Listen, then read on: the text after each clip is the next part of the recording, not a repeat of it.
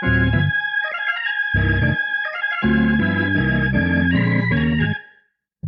Jane McConnell, and welcome to Bold New Breed. Hi, Chris. I really appreciate your taking the time so early in the morning for you to talk with me. I'd like to start with who you are, a little bit about your company and how you got into publishing. But first, I'm very curious, since I live in France and you live in Canada, which is mainly English speaking, how did you get your name, which I would pronounce La Bonté, as the French would? It's a beautiful, beautiful name, sort of like the goodness in you that comes across in the name. How did you get that name? Yeah, it's a lot to live up to. And obviously, from French heritage. My first ancestor came to Canada in the late 1600s. So among the first immigrants from France to come to the New World. His last name was Clément, but apparently he was a good man, a kind man, and he was given the nickname Clément dit la Bonté. And so it stuck. So anybody named La Bonté within North America, or La Bounty, which the Americans have gone with, they're all my relatives that go back to that first ancestor that came to Quebec in the late 1690s, I think. And so, it's a lot to live up to. So I have to make sure I walk the walk of my name. Yeah, well, that's a beautiful story. Could you tell us a little bit about who you are, where you came from, not back several centuries, but you today, your background, your company, and so on? Yeah, absolutely. I started out actually not in book publishing, but actually in book selling. I had worked for a bookseller here in Vancouver, BC, in Canada, a legendary independent bookseller. And I really started learning the craft of the book industry as somebody working on the front line selling books directly to customers. What are the things that book lovers pay attention to? What are they interested in? How do they respond to covers? What's the impact of a blurb on a cover? And how do awards impact sales and stuff like that? And then also just started to learn a little bit more about what it's like to be a working professional. So I did that in my kind of early 20s when I finished university. I had a literature degree.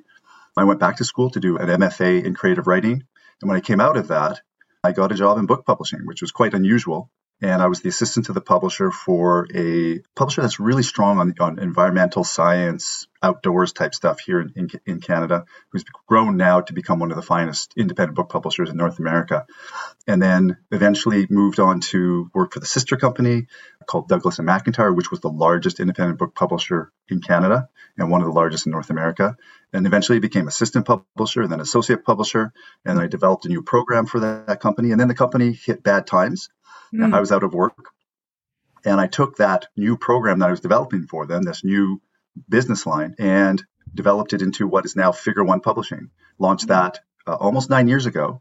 It's a publishing program that is designed to work directly with individuals and organizations to produce books that are of the highest quality, that extend the brand of our clients or individuals, and also bring those books to market. And in terms of market, I mean the retail market throughout North America, print, ebook, audiobook sometimes, but also beyond North America to the rest of the world, which as we are doing with your book.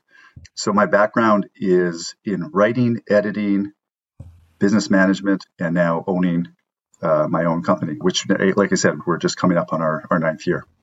Well, congratulations on your 9 years. That's great. Absolutely.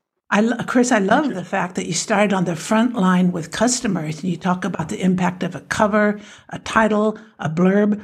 I don't know for a fact, but I think that most publishers today don't have that, what I would say, the terrain, the frontline experience that you do. I think it gives you a big plus, it seems to me.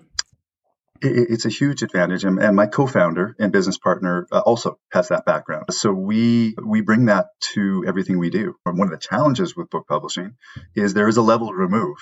We produce books and we don't actually interact with the customer because there is a second level before you get to the client, to the customer. And then you go through your sales reps and the retailer. But the retailer has direct contact with the consumer. So having that experience has been vitally important, and we carry it into everything we do. Right. That's interesting. I'm curious to know, I've never asked you, but I'm curious to know what made you decide to publish The Gig Mindset Advantage. When I sent if I remember correctly, I sent you an email inquiry and with a certain amount of detail, and you responded very fast. Could you tell me what triggered your interest in this project? Yeah, absolutely. The first thing was identifying a book immediately that fit very much into what we were doing. We were really interested in books, particularly business books that are promoting and exploring emerging ideas, new ideas, fresh ideas. So that was that case. So it's just a great fit. The second part was the specifics of the topic. I went, oh, what is a gig mindset? And immediately just looking into what you outlined in your short note was like, oh, I don't think I've seen anything on this yet in books yet, and certainly in English book publishing. And then the third part of that was your credentials. I mean, it's really important that the research you do, your experience, the amount of work you've done, and especially around this subject, those things were all very, very attractive. And I thought I have to reach out to Jane right away, and let's talk about doing a book. Well, that's nice to hear. After, I don't forget now how many months we've been working together. I, as an author, was surprised to see how long it takes. And it brought a greater awareness in me to the whole process. I published a book I was looking at. I wonder if I can actually show you the title here. I was just writing about it to someone called L'Avantage Internet pour l'entreprise. I'm co-author of it. It was in 1996. And it was published by Dunod, one of the top business publishers in France. And it was the first book designed for companies that was not technical about the internet. And it was a big hit. Now, I had no particular relationship with them other than they liked the idea. I and my co-author drafted it, went off to the editor, back and forth a little bit, but not at all the kind of interaction I've had with you and your team. So I have really appreciated the depth that your team has gone into with me, hitting me hard with a lot of comments and suggestions and very strong ideas about how to make changes to improve things. And I think you've got a very good team. Thank you. And we take a lot of pride in making the process as enjoyable as possible. It is a long process and it can be sometimes arduous. Reading about the book and reading drafts and going back to it just recently in preparation for this discussion, I was reminded of the real importance of what you've done here and what you've identified. And on two ways, in terms of how does an understanding of the gig mindset advantage impact individuals within organizations, but also the organizations on a whole. For individuals, it's interesting, and I'll use myself as an example. I started as a bookseller. I was about 4 or 5 months into the job. I was just a junior bookseller, cashiers, putting books on shelves, nothing too special. And I don't know where it came from, but I had the audacity to write a proposal to my senior management, suggesting a number of things I think they could do to make things better. Yes. Just what you want to hear from a new 22-year-old or 24-year-old employee. Right. But there are ideas like, let's create a special section where we highlight Pulitzer Prize winners. The Giller Prize is a really important prize here in Canada, literary prize. And then internationally, we want to do the Booker.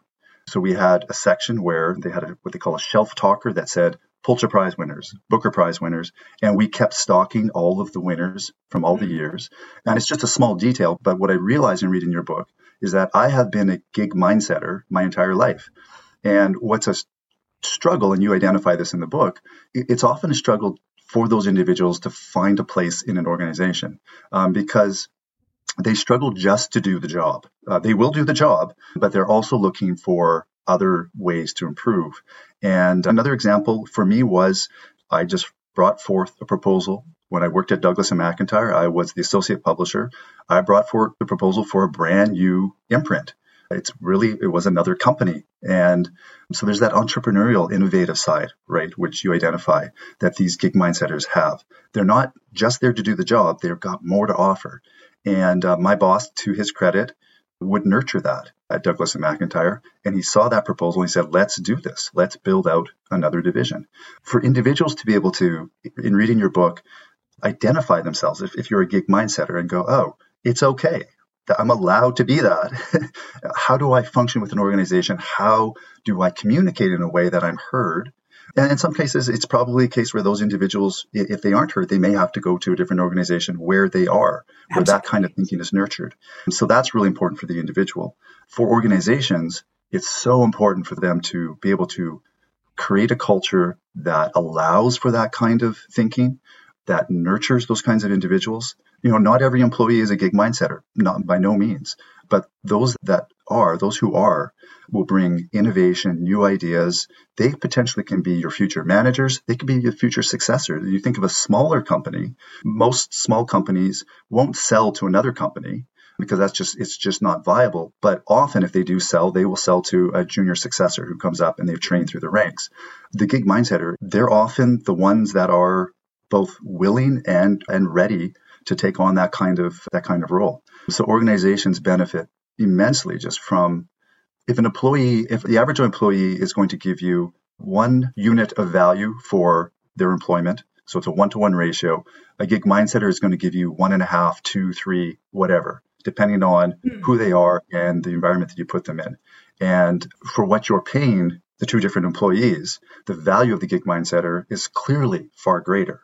Yes, they may be more difficult to manage in so much as they need more. They need more engagement. They need to be able to implement their ideas and see those ideas implemented. But I think organizations need to become more flexible. It's in their own best interest and find ways to nurture those individuals and really benefit from that. Yeah, I agree with everything you've said. I've done a lot of my hands-on advisory work with very large global organizations. And there, in many cases, it's a whole different story. You have these layers of hierarchy already, and it's very hard for people to break out of that. But it's happening. It's happening bit by bit. And one thing that I'm going to find out in the current Gig Mindset survey that's going on is whether or not the pandemic and the lockdown has made a change in terms of how people work. The first survey was in 2018. This one is 3 years later plus a pandemic later. Although we can't really talk about the pandemic in the past tense yet, but it's a significant period of time and a different experience that people have had. And the survey's ongoing now, so I don't know if there are going to be major differences, but I'm eager to see what comes out of it. Even in large organizations, people working from home, I believe, have started functioning with more autonomy than they did when they were in the office. But that's just a gut feeling. We'll see what comes out of the data. I think that's very interesting. I'm really curious to see what you find, the results of that survey. We're certainly seeing it in a number of different places where remote work is a reality. I think there's a fear that it's harder to establish, maintain, and nurture your culture if people are separated. I think that while that may seem true, the reality is that we're absolutely capable of learning new skills and new ways of doing things. We're in the process of working on a book that's looking at the importance of emotional intelligence in dealing with these kinds of challenges. And actually, we don't have to see them as blocks. I think that's part of what organizations need to be working on themselves is have the emotional intelligence to recognize these gig mindsetters and understand how they truly are a special breed. And I think there's opportunities with the way we work, I think going to be fundamentally changed going forward. We are going to go back to offices, but maybe they're going to be smaller offices, probably smaller office. We're probably going to have a mix of in-office and out-of-office work. Mm-hmm. And I think that kind of flexibility, along with the flexibility around how we innovate, is going to be critically important for the success of organizations and businesses going forward. Yeah. Speaking of organizations going forward, let's lift up one level to industries. And I'm very curious to see how you see the future of the publishing industry and whether or not there have been specific things over the past few years related or not to the pandemic, but things that have caused difficulties or changes in the publishing industry. Yeah, it's an old adage that our industry is always about to die. And that's been for the last century, probably. So there's always a bit of a Pollyanna kind of the sky is falling mentality to some degree in book publishing. But the truth of the matter is books continue to sell at a high rate. But we have lost a lot of our independent booksellers, in part because of Amazon. We can't pretend Amazon is the single most disruptive force in our industry. But the other part, too, is that we had the rise of the superstores, the mega stores, the big block retailers. In the United States, it was Borders and Barnes & Noble. In the UK, there's Waterstones. There's a few in the UK. And in Canada, it's Chapters Indigo. And they really disrupted the ecosystem of independent bookselling. Now, this has been for over 25 years now. I'm trying to think back to the beginning of my business career and my book publishing career. I started in one of the very first of the big box concepts in Canada. Certainly, I think it was the first one in British Columbia and here in Vancouver. And since then, others have come up and gone away. But what I've seen in that time is the independent scene, independent retailers for books almost disappear. They're still there, but you have this wonderful ecosystem of people, of smaller stores who knew their customers, who knew what they wanted to read, who bought locally, had relationships with the authors. There was a sensitivity to that. There's an understanding of the ecosystem. So what we have certainly in terms of the United States, Canada, Australia, UK, I can speak about those countries in particular, is that the independent booksellers have really, really suffered. And as a result, it's really made book publishing more difficult. You depend on fewer retailers who have a lot more power to determine margins. They have a lot more power. When you think of major books, just say in the United States, if you don't get a big buy from Barnes & Noble and a big buy from Amazon, you could be in a lot of trouble. And Amazon is 50% of the entire market in the United States. 50%. That's ebooks and print. That is way too much power for any single vendor. And publishers have to contend with that. And they're scared, especially when Amazon starts doing their own publishing. They have self-publishing opportunities, or at least for distribution. The ebook certainly is something that came out, and we were all a little panicky about the ebook. My former boss, Scott McIntyre, I think wisely pointed out that the ebook would become what the mass market paperback used to be. So it used to be that you would release a book in hardcover, and about a year later, you would get a second kick at the market with the paperback. And usually it would be a smaller paperback, less expensive.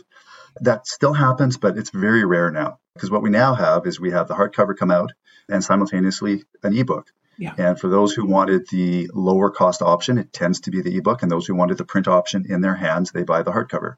There is no room now in the market for a paperback edition to come. Ebooks skyrocket in terms of popularity and sales, and then they plateaued. And we have a sense roughly of what they do. Audiobooks are on the rise, which is in part because of streaming media, the quality of streaming media and certain categories. And there's still a lot of demand for the print book, especially in an age where everything is digital. There is some additional cachet in having a print book in hand. And that's certainly the case for the illustrated books we do. We do high-end art, architecture, cookbooks, but it's also the case for the business books. And, there's still a lot of people who want to have that book in hand and get away from their computer, sit down and absorb the content in an old-fashioned way. So the future of book publishing, I think it's going to continue in a lot of ways as it has been. All indicators suggest that the book is not going away, which is exciting. Sales were up last year, and certain categories more than others because of the pandemic. Books on homeschooling, clearly, especially in North America. So we're optimistic for our industry, even though, again, the sky is always falling. And we're always looking for new ways to do things better. Well, that's a very positive note I think we're going to close on, Chris. Thank you very much for your perspective, and I look forward to our next conversation. Thank you again. I would love to have that conversation, and I can't wait. We're only just around the corner until your book is officially launched. I can't wait to share this with the world. Well, thank you, Chris, and thank you again for all your help and the help of your team. And thank all of you who are listening. I hope to see you all soon on the next episode, and invite you to check out the website boldnewbreed.com. You'll see the future episodes coming up, and you can catch up on past ones you might have missed. Thank you all, and see you soon.